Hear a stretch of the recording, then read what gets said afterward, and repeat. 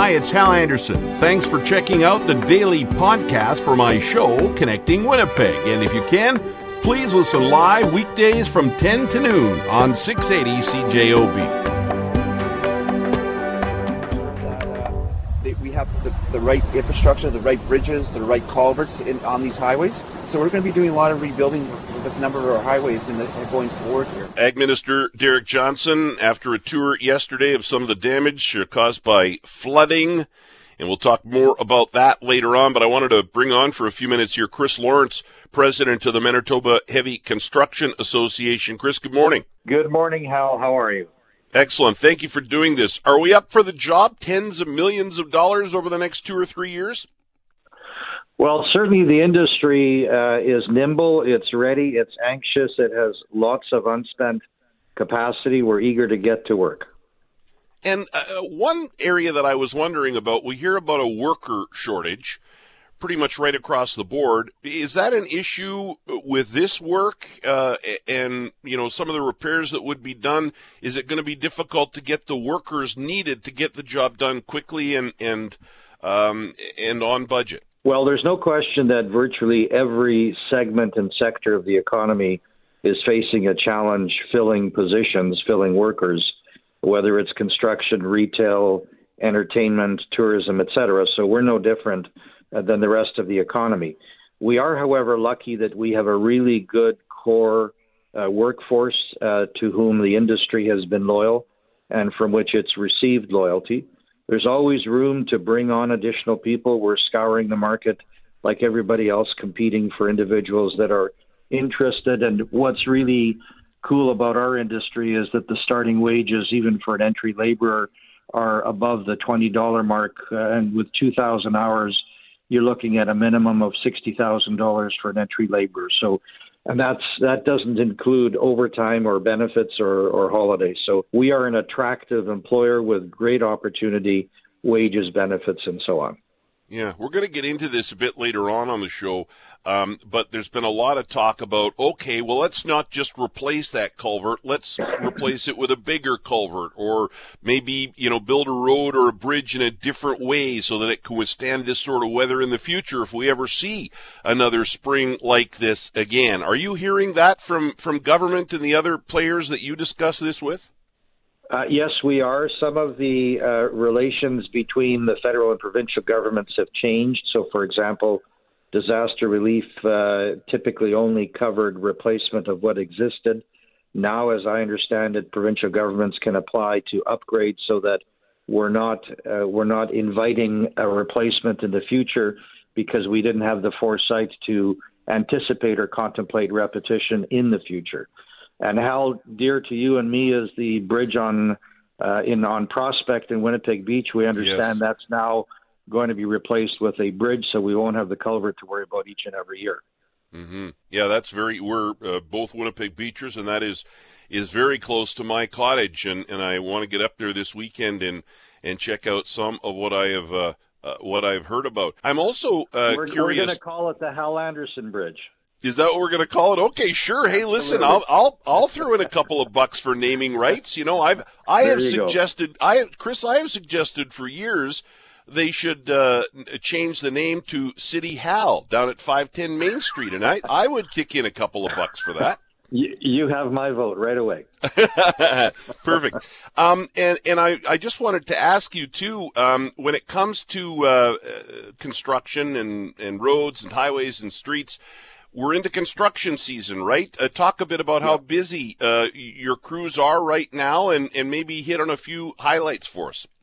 Well, it's going to be a busy season. We're grateful that the City Council has maintained the level of investment. I think it's slightly higher this year than it was last year. There will be a lot of work on regional streets in Winnipeg. They carry 80% of the volume of traffic. That's where commerce moves. That's where people move to jobs and products move to and through and from market. There will be a lot of work on residential streets, most of which are in deplorable condition and require replacement. So it's going to be a busy season. We do appeal to the public to please be mindful of barricades, signs that alert you to the entry to a construction zone. Be respectful and mindful of flaggers that are helping you get through. So it is going to be busy. Streets like La Jamodier, Portage, and others throughout the city are going to see a lot of work, but there's still so much more that needs to be done because of the condition of the streets. Yeah. Chris, enjoy your summer. Thanks for this. Thank you very much. I'll appreciate it. Jay Doering is a civil engineering professor and flood expert at the University of Manitoba. You hear him quite often here on CJOB.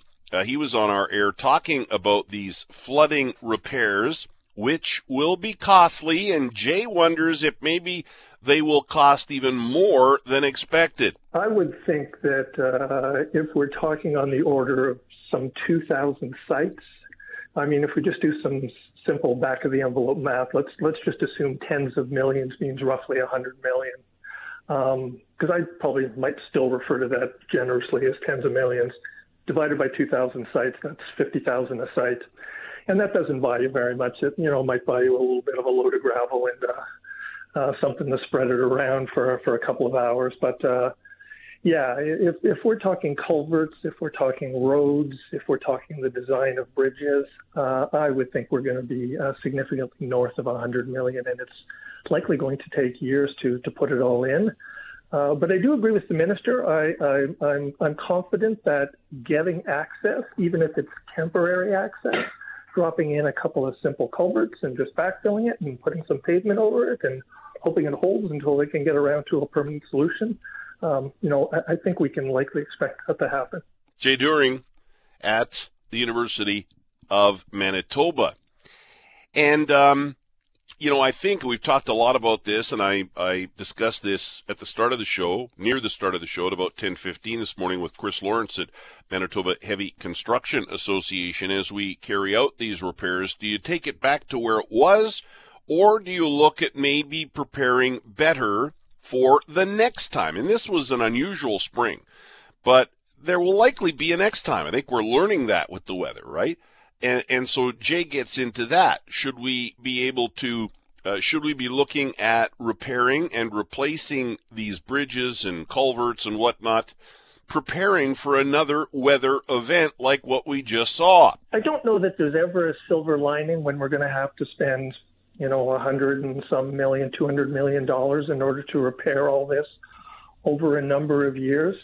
But perhaps one of the approaches we should take, and again, I'm not sure that the economics on this would necessarily pay off, but it would save a lot of studies, is to say, look, this is our design event. We've often done that in Manitoba. Go back to the 97 flood. We said, that's the design event.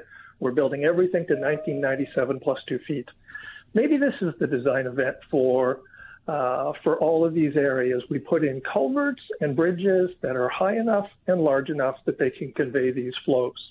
That would be a simple solution for the white shell as well, right? We could say, look, your cottage got wet, and I don't mean to diminish that by any stretch of the imagination, but in terms of rebuilding, it needs to be rebuilt to this record level plus some allowance. Maybe it's 2 feet.